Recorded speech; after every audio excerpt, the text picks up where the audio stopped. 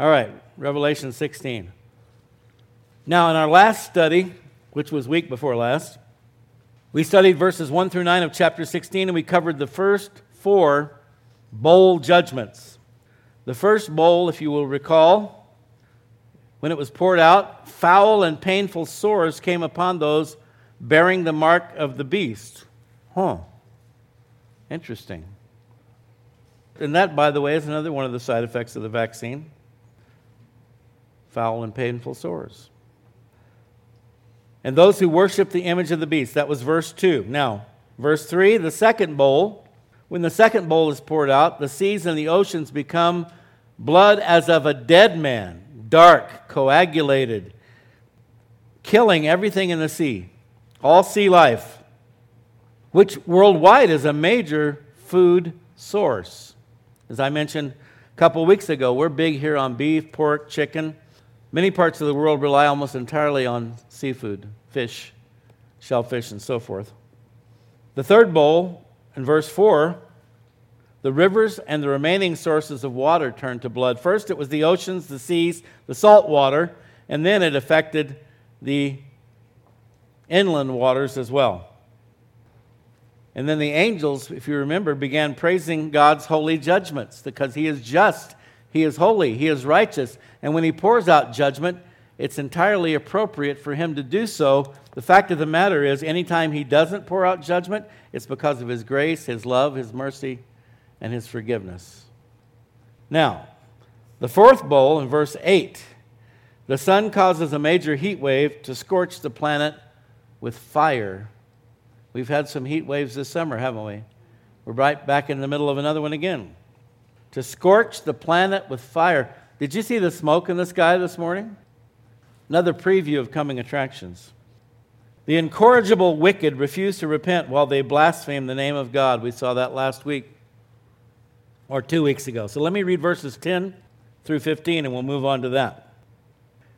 Then the fifth angel poured out his bowl on the throne of the beast, and his kingdom became full of darkness, and they gnawed their tongues because of the pain. They blasphemed the God of heaven because of their pains and their sores, and did not repent of their deeds. Then the sixth angel poured out his bowl on the great river Euphrates, and its water was dried up, so that the way of the kings from the east might be prepared. And I saw 3 unclean spirits like frogs coming out of the mouth of the dragon, out of the mouth of the beast, and out of the mouth of the false prophet. For they are spirits of demons performing signs which go out to the kings of the earth and of the whole world to gather them to the battle of that great day of God Almighty. And then we have a little interlude here directly from Jesus. Behold, I am coming as a thief. Blessed is he who watches and keeps his garments, lest he walk naked and they see his shame. Let's pray. Father God, we lift up this time in your word. We pray for your anointing, empowering upon the teaching of your word, that you would impart to us further knowledge, understanding, insight into what lies ahead, so that we may be fully prepared, even as we know and understand we won't be here for these things, but it's important for us to know about them, even as we're talking this morning about discerning the signs of the times, as Paul told the Thessalonians. You know the seasons, you know the signs of the times. And so we thank you that you've made these things known to us, and we ask you to bless this study now in Jesus' name. Amen. So we're on the fifth bowl, darkness and pain. The fifth angel poured out his bowl on the throne of the beast, and his kingdom became full of darkness, and they gnawed their tongues because of the pain. Again, we'll see here in a moment a correlation between this and the 9th plague of Egypt, but it could also be said that this fifth bowl, God's judgment now being poured out on the Antichrist, because it says on the throne of the beast and his unholy short-lived reign over the earth, his kingdom was plunged into darkness. The darkness of the fifth bowl is a preview of hell itself, which is described by Jesus as the outer darkness in Matthew 25:30. You'll be cast into outer darkness. And so this is a preview of what awaits those on the earth who have received the mark. And you might say it's now lights out for all who have taken the mark of the beast and become citizens of his kingdom of darkness. Now, there's been various commentaries on this. Is this a literal physical darkness? I believe it is. But is it also a spiritual, mental, emotional darkness? I believe that also. And that is what people will experience when they spend an eternity in hell. So I think it's all of the above. It's a literal physical darkness, just like what came upon Egypt. Exodus 10:21, then the Lord said to Moses, stretch out your hand over toward heaven, that there may be darkness over the land of Egypt, darkness which may even be felt. You know, darkness so thick you can cut it with a knife. You've ever been in such a place that's so dark you just can't even see your hand in front of your face? So Moses stretched out his hand, verse 22, toward heaven, and there was thick darkness in all the land of Egypt for 3 days. They did not see one another. Can you imagine all the injuries from people bumping into each other in the dark? I'm serious. Nor did anyone rise from his place for 3 days, but all the children of Israel had light in their dwellings. You see how God works with his people? How cool is that? Darkness over the land of Egypt, so thick no one could even see anybody else. And yet the Israelites had light in their dwellings. And Pastor Chuck Smith speculated when he was here on the earth that these events, the sun's scorching heat, the darkness, all this could be the result of nuclear war. And certainly towards the end of the tribulation, all things are possible. And they gnawed their tongues because of the pain. Think about it. People are shut up in their homes, living spaces, with their sores and pain, and there is no relief, no hope, only constant torment. Literally in the Greek, it's the active tense. It says, they kept on gnawing their tongues out of agony. You've got to be pretty agonized to be gnawing on your own tongue, don't you? I've had some dental issues lately, and it's kind of affected my bite, and I have been repeatedly biting my lip and my tongue, and it hurts. Do we know that? But here they are, deliberately, continually gnawing their tongues out of agony. Matthew 13:49 through 50, so it will be at the end of the age, the angels will come forth, separate the wicked from among the just, and cast them into the furnace of fire. There will be wailing and gnashing of teeth. And so again, this gnawing of the tongues is a preview of what these people will experience for all eternity. You see, if anyone reads the scriptures and believes them, why would you do anything else except receive Christ? Why would you willingly cast yourself into an eternity of torment? Pray for the gift of faith for those that you care about that are not believers. God, please impart to them the gift of faith. Enable them to believe in you, to trust in you, because the alternative is unthinkable. Verse 11, now you'd think there'd be some repentance here, wouldn't you? They blasphemed the God of heaven because of their pains and their sores. How many people do you know that blame God for all the bad stuff and don't give him any credit for any of the good stuff? Right? But the Bible says all good things come down from the Father of lights, in whom there is no shadow of turning. All good things come from God, and yet he gets the blame for all the bad. God is love. God is good. Nothing bad comes from God. We live in a fallen world. We're in a fallen state. Sinners, hopefully saved by grace. Satan is the prince of this world. We're going to see here in a moment these demons coming out of the dragon, the beast, and the false prophet. These people should be turning to God. Instead, they're blaspheming him. See, God's judgment, his punishment, is intended to bring about repentance. But these folks have sold their souls to Satan, and they are now unredeemable, or as Hillary would say, irredeemable. At the end of the day, we'll find out who's irredeemable, I guess. Exodus 8:30 through 32. So Moses went out from Pharaoh and entreated the Lord. And the Lord did according to the word of Moses. He removed the swarms of flies from Pharaoh, So over and over again, these plagues would be poured out on Egypt. Pharaoh would beg Moses to get rid of them. Moses would go to God. God would get rid of them. But guess what? He removed the swarms of flies from Pharaoh, from his servants, and from his people. Not one remained. But, verse 32, Pharaoh hardened his heart at this time also. Neither would he let the people go.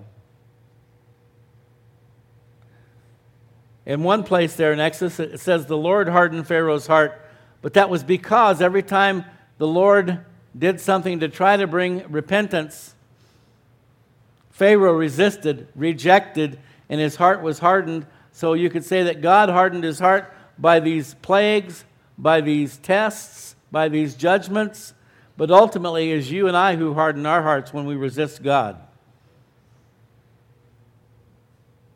And that's what these people have done here in Revelation, in the tribulation. Instead of repenting and turning back to God and begging for forgiveness, they blaspheme God, just firming up that hardness of heart even more. And that's a scary thing, folks. For people who constantly resist God when He tries to reach them. The old expression, trials make you bitter or better. Those who blame God for all the bad stuff and don't give Him any credit for the good stuff. The longer you go through life doing that, the harder your heart becomes. And only God knows if there is a point in time where you are no longer, quote, redeemable. Statistically, it's interesting, they actually did a mathematical study on this many years ago. And mathematically, by the time a person, interestingly now, the Bible says we're granted 70 years on the earth, right? 80 years if we have the strength. By the time a person reaches the age of 70, mathematically, statistically, it's from the natural viewpoint, 0% chance that someone will become a believer. Now, God can do anything, right? Have there been people that got saved at 70 or 75 or 80? Sure, but not very many. Why would that statistic actually be accurate? Because by the time you've reached 70 years of age, if you spent your whole life resisting God, fighting God, denying God, your heart has become so hardened. So particularly if you're anywhere shy of 70 and you're not saved, I recommend you do it right now. And if you're 70 or over, I encourage you to defy the odds and get saved anyway. Okay. Verse 12, sixth bowl, Euphrates, dried up. Then the sixth angel poured out his bowl on the great river Euphrates, and its water was dried up so that the way of the kings from the east might be prepared. I don't know how much you're following the news about China these days. They are all over the place, expanding their nuclear arsenal, expanding their bases in the South Pacific, South China Sea, and so forth, threatening to invade Taiwan, threatening to wage war against the United States of America. Interesting how all this has developed in the last 6 months or so, 7 months. Not that it wasn't going on before, but they've become more and more brazen, open, upfront about it. Do you suppose that the kings from the east could be China and associates? Dams have been built across the Euphrates River in the 20th century to divert water for irrigation. So there are times even today when there is little or no water in the Euphrates. And the drying up of this river is also predicted in Isaiah 11:15. The Lord will utterly destroy the tongue of the sea of Egypt. With his mighty wind, he will shake his fist over the river, big R. When you see the big R, it means Euphrates. And strike it in the 7 streams that feed in, and make men cross over dry shod. But regardless of what causes the drying up of the Euphrates, the result is that it will open up a pathway for a massive army from the east. Again, one would think China. And many countries around the world, including the United States of America, have done everything in their power to empower China. Try going into the store and buying a product that does not say made in China. And by the way, not only the COVID-19, but every serious infectious disease that's infiltrated our nation over the past 20 or 30 years at least has come from where? China. Oops! We didn't mean to do that. Right. And I forget which country it was. There have been some countries I've read about that said, well, we've been kind of shunned by the U.S., so we're going to partner up with China. If you guys don't want us, China does. China is setting up facilities all over the world, Africa, you name it, so that the way of the kings from the east might be prepared for what? They will march en masse for a confrontation with the beast in the valley of Megiddo, which ultimately then, as a result of these spirits going forth and the return of Christ, instead of fighting each other, they will band together and try to prevent the return of Jesus. Good luck on that one. Verse 13, I saw 3 unclean spirits like frogs coming out of the mouth of the dragon, out of the mouth of the beast, and out of the mouth of the false prophet. So interestingly, we have a trinity of evil here with the dragon, Satan, the beast, the Antichrist, the false prophet, whomever that may be. Some have speculated that, well, I don't want to go there, the Pope. The Pope, to quote Peter Sellers from the Pope.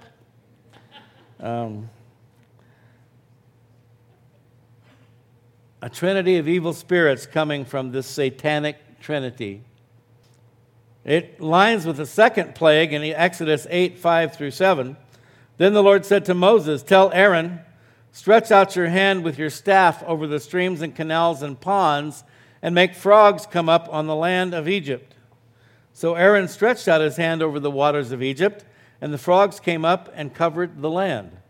But the magicians did the same things by their secret arts. So also, they also made frogs come up on the land of Egypt. Oh yeah, we'll show you, Moses. We can bring frogs too. Talk about shooting yourself in the foot. We can do frogs too, you know. Well, great. The more the merrier, I guess. So 3 unclean spirits like frogs. Interesting. Verse 14, for they are spirits of demons, performing signs which go out to the kings of the earth and of the whole world to gather them to the battle of that great day of God Almighty. So, spirits of demons, no surprise here. Performing signs, demonic signs and wonders that will convince the kings of the earth to follow their lead. And this confirms that demons have the ability and the capacity to influence earthly rulers. We already knew that, but this is a confirmation of that. One need only think of people like Adolf Hitler and the guy from Iran, what was Saddam Hussein and so forth.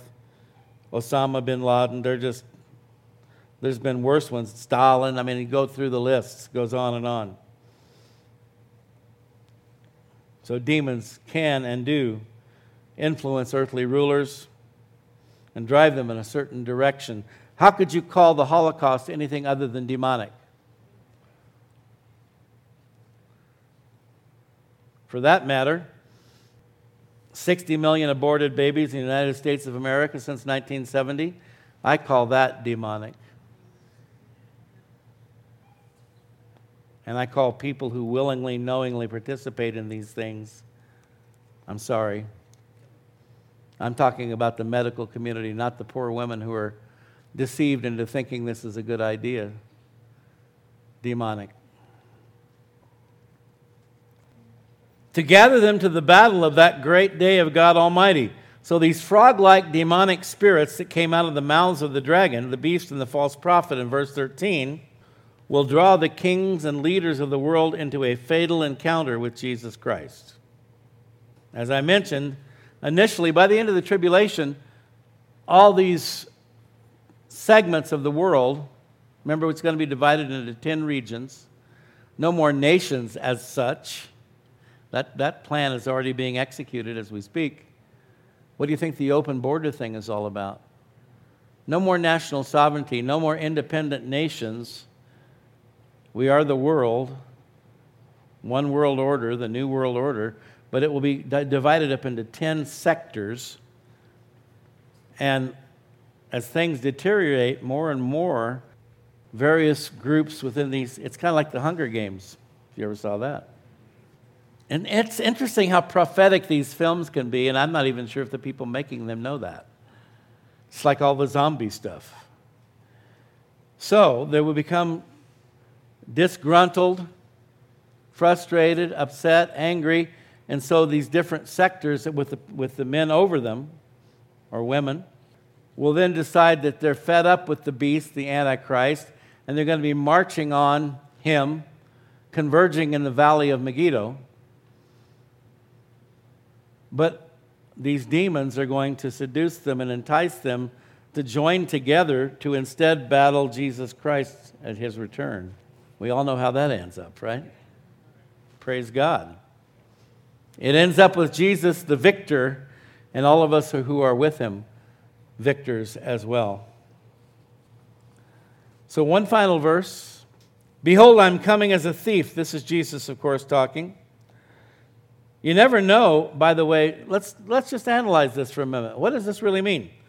Well, if you're talking about a good thief, and I don't think there could be a better thief than Jesus, whatever he does, he's the best.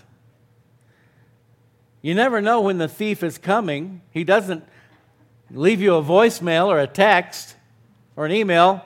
Going to be ripping you off on Friday, 3 p.m. You never know when the thief is coming. And again, if he's a good thief, he gets in and out as quickly as possible without being seen. Right? Right? Think about it. You never know when he's coming. He gets in and out as quickly as possible without being seen. That's the rapture. You see? The second coming, as lightning strikes from the east to the west, so shall the coming of the Son of Man be. The whole world will see him. They're not the same event, folks. The rapture is the thief in the night snatching away God's people without even being seen. In a moment, in the twinkling of an eye, we'll be gone. We'll be out of here. Why is Jesus inserting this at this point? Hold on for a minute. Blessed is he who watches. See, I believe this is a little interlude. It's a reminder to true believers reading this. Remember the blessing in chapter 1. Blessed are those who read it, hear it, and put it into practice. It's a little interlude. It's a reminder to true believers to watch and be ready for the rapture in order to avoid being on the earth during this horrendous calamity. Blessed is he who watches and keeps his garments, lest he walk naked and they see his shame. Again, keeping your garments. The age-old debate. We've talked about it so many times. Calvinism versus Arminianism. By the way, Calvin didn't write any of the Bible. Arminius didn't write any of the Bible. But the Arminian theology is that you can lose your salvation. You can become unsaved if you fall into sin and you don't repent. Calvinism says, no way, Jose. Once saved, always saved. I believe the Bible is written in such a way as to keep you and I on our toes. Those who keep their garments. The Bible predicts a great falling away in the last days. Ultimately, God is the judge, but we can choose to walk with him, practicing confession of sin and repentance whenever necessary, which is probably every day. Staying in fellowship, staying in the Word, staying in prayer, and you don't ever have to worry about it. Pastor Chuck Smith said, we are eternally secure in Christ.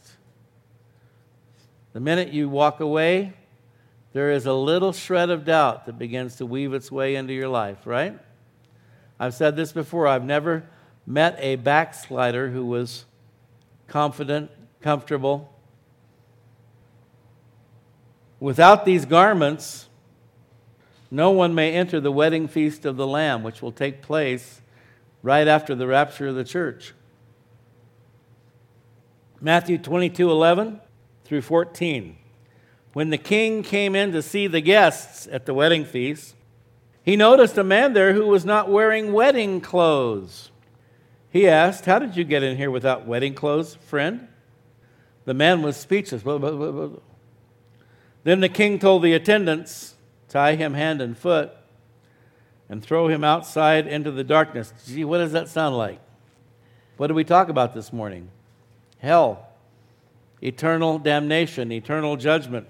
Throw him outside into the darkness where there will be weeping and gnashing of teeth, for many are invited, but few are chosen. What does that mean? Does that mean God sends you an invitation and then you show up and he rejects you? Here's the deal. Many are invited, for God so loved the world, John 3:16. God is not willing that any should perish, but that all should come to repentance. If God's perfect will were done in this universe, there wouldn't be one human being in hell.